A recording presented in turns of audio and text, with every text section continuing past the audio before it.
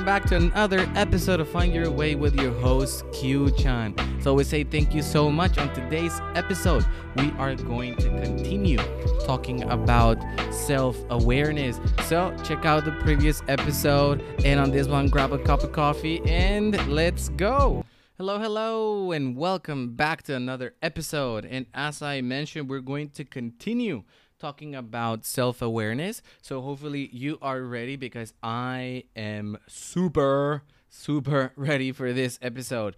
I don't know why I'm super excited, but when we talk about self-awareness or when I get messages from people wanting to know more about themselves, it just makes me super happy. And I don't know about you, but sometimes I get these like random rush of emotions in which I want to just be grateful towards people. So usually what I do is I just send them a message, and I go and I say something like, hey, just want to say that I love you. And that's it. I don't say anything else. So I was just wondering, like, when was the last time you did something like this? Because as I mentioned before, all of us, we like to be praised, right? For anything, even something small. Like I mentioned before, like you smell good, or you got a new haircut, or you bought a new piece of clothes, and they just say something to you. You just feel good about yourself, right? Like there's nothing wrong about feeling something, something good deep within. So if there's someone in your life, I really recommend that right now, just grab your phone. You don't need to give them a call. Just send them a message, and then it's like, hey, thinking of you, because it is nice to know that, there are people out there wanting to be with you or wanting to have some sort of update from you, right? Anyway, so let's go. Hopefully I don't plan to do this episode as long as I did the previous one, but if you enjoy it, please let me know. If it was too long at the same time, please let me know, so this way I can just get better and better at making episodes for you and for me. Okay, so we talked about segment 1 and 2, and on this time I want to talk about segment 3 and 4. But at the same time, I just want to touch a little bit about what we talked about last episode, which was self-identity. And I want to ask you a question. It's just like, were you able to identify your identity? Because like I mentioned to you before, for me, it has been a roller coaster of emotions. It's been really hard, to be honest. Even nowadays, I have it. I find it quite hard to, who am I? Am I Mexican? Am I American? Am I Japanese? Well, of course, I'm not Japanese if we're talking about, my image, physical appearance. But I've been living here for like 10 years, and all of my adult life, I've been out of Mexico, right? So have you ever thought about something like this? Have you ever gone through something like this? Please let me know. Okay? So segment 3, we are going to talk about the power of self-awareness. So why does it matter? I want you to also think about it. Why do you think it matters? Because when we were in grade school, in junior high school, in high school, like nobody told us about this. And nowadays, Western worlds are going through a crazy transition with a lot of things happening in terms of identity, and it's getting crazier and crazier. And again, one more time, if you're going through something like this, I would love to know. Please let me know. I would love if you can let me into your life and just, how are you doing? And maybe we can even make a topic out of this, and maybe you can join and we can talk about it. So why does it matter? Well, according to research, it suggests that it is linked to better academic performance, improved emotional intelligence, and an enhanced overall well-being. And like I said before, like self-awareness, a lot of people put aside that is thinking about your own thoughts and how are you thinking about that certain thing, or your feelings. Why all of a sudden you're having this uh, feeling? Why are you experiencing, frustration maybe, or why are you experiencing anxiety and all of that? And it's difficult for us, to sit down and think about it, or give us some time, just for ourselves. And nowadays, like I mentioned before, we're super, super busy. So if you could, find some time for you, do it, please. Even when you go to the toilet, maybe like the toilet time can be your time. Like, hey, sometimes we can't evade reality, but like nobody can bother us there, right? So, according to this research, Zimmerman and Shunk, like you're gonna be listening. If you do some research on self awareness, you will come across these names quite often. So, self aware students tend to set realistic goals and employ effective strategies, leading to better educational outcomes. And this is something that people without self awareness, and that can be a lot of us, and I have done it in the past as well. We set unrealistic goals, or I would say something like myself, and I said it in previous episodes, that I don't really set goals. And maybe this is because I lack some part of self-awareness, and maybe it would be better if I'm able to set realistic goals. But sometimes when I am trying to set some goals, I set them pretty high, and when I don't get them, I get pretty anxious. Or sometimes I'm not even setting goals, but I just have certain goals for certain people, and if they don't reach that level of expectation, well, I get incredibly disappointed, and that's not fair, right? That is incredibly not fair. So people who are aware, who are self-aware, and have developed this skill, it's great, right? That they're able to have better academic performance, and most of it is just improved emotional intelligence. So here are some examples. I wanted to talk about some examples about like setting realistic goals. Okay, so this is actually someone that I speak to often, and she allowed me to say her name, but I'm not gonna give the last name, of course. I'm just gonna say the first name. But Mary. Okay, so Mary, with her self-awareness, she knows that she struggles a little bit with math. And instead of aiming for a perfect score on every math assignment, what she did instead was great. We were talking about it, and we're talking about setting achievable goals. So she set realistic goals. So for instance, she is aiming to improve her math quiz scores by 10% over the course of the semester. And this goal, I mean, this targeted and attainable goal keeps her motivated and focused, because it's something that is possible. You're talking about just a 10%. And if you compare her previous math quizzes to the ones that she has now, she actually did way better than 10%. She did her first time she did 16%, and the second time she did 25%. So congratulations to you, Mary, if you're listening to this. So another is talking about effective study strategies. So she understood that she's a visual learner. Okay, so Mary decided to create a detailed mind map for each chapter that she studies. So she is aware that this strategy helps her grasp complex concepts better, right? So maybe this is something that you could do as well if you are a visual learner. So by understanding her learning style, so she tailored her study techniques, leading, to a deeper understanding of the material. And the thing is, something that we talked about it before, is just because she's aware that she is a visual learner, that doesn't mean that she is just a visual learner. This is just a natural trait that she has, but she is working right now towards the other kinds of learners. And I am sure that little by little, as she practices, or as you practice it, Mary, if you're listening to this, I'm sure you're going to be able to achieve it.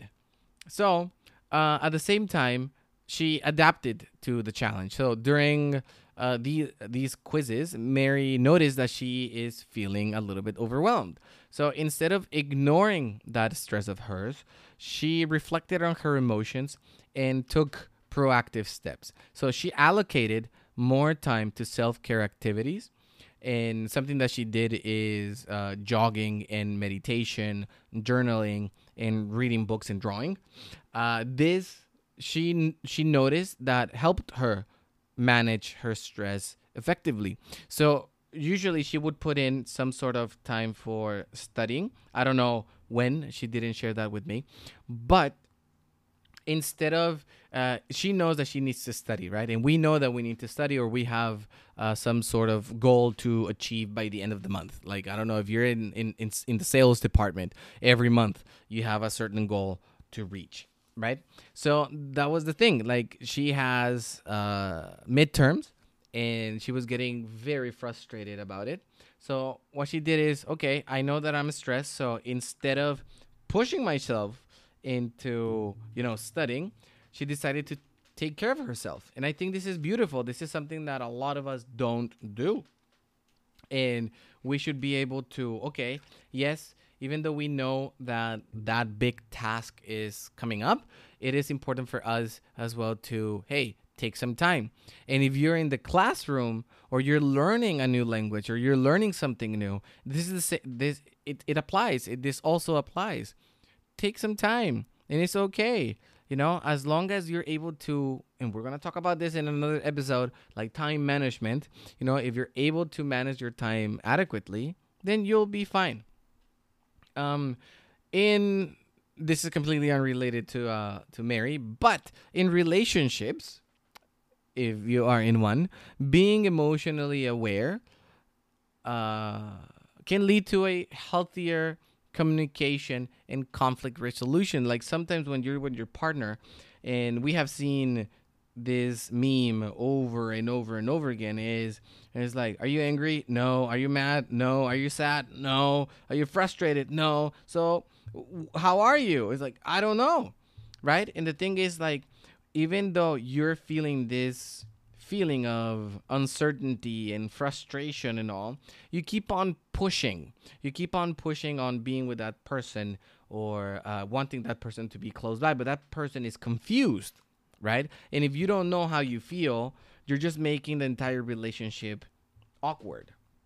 So something that you should do is the same thing that Mary did. It's just adapting to the challenge. So a sudden change of emotions happens, like something that you ate, or maybe you're lacking a certain nutrient, vitamin, mineral, sleep, I don't know, but it's just going to happen. It's just going to happen. But the best thing that you can do is, take a breather, go to the toilet. If you don't have enough space in your house, go for a walk, go to the convenience store and buy yourself some water.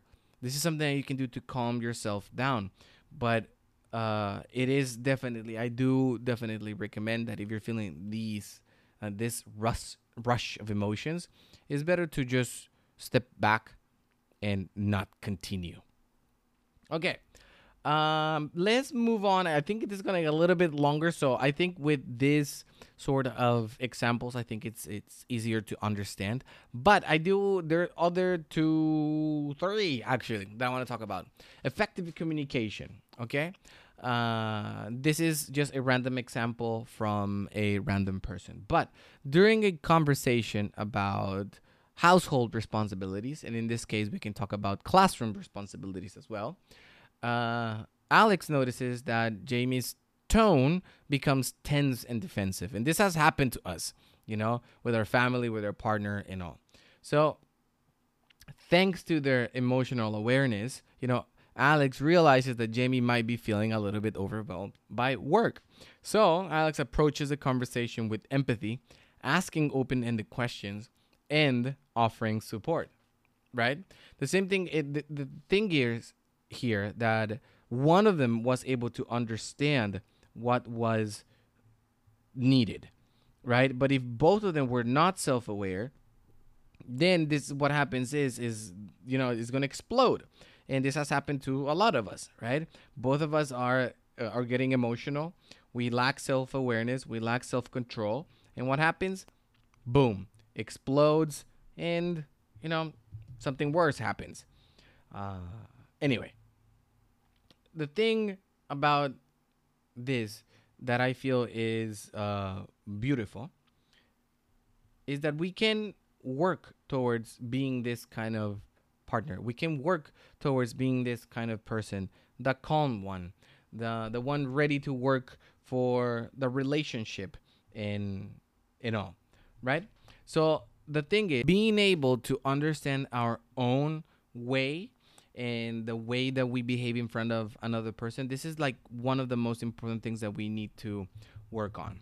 Okay, let's go to segment four before because I have other ones that I want to talk about, but the thing is, like, this episode would go forever.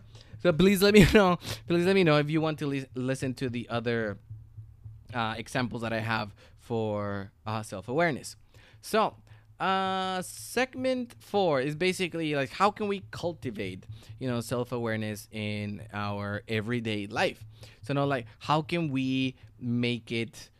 How can we build this skill? So, I have like a couple of examples that I want to share with you, and we have heard this before from other people in other episodes that we have done together. But one is mindfulness and reflection. For example, as a teacher, it's easy for us to reflect on a given classroom, given class. Like, okay, today's math lesson was horrible. So how can I change that? Right? So, for example, imagine that you are sipping your morning coffee, and something that you could do is take a few moments to simply focus on the aroma, the warmth, and the taste. This simple act of mindfulness tunes you into the present moment and helps you understand your feelings and reactions. So, like, something that easy. A lot of people think that when you are, they tell you mindfulness and reflection, you imagine this Buddha pose, and then you have to go in order to practice mindfulness. And the thing is, like, no, that's not like not even close to the truth. Is, for example, one more time I'm going to talk about my friend whom I consider my brother. He said to me once, why don't you come over here to the rooftop and try and just focus on the sound of the streets? Just that. Practice mindfulness that way, and you'll see that your heart rate will decrease. You'll know that your breathing as well will decrease because you are focusing on simply something that I do. For example, this is for me when I'm going to bed and I can't sleep because I have intrusive thoughts.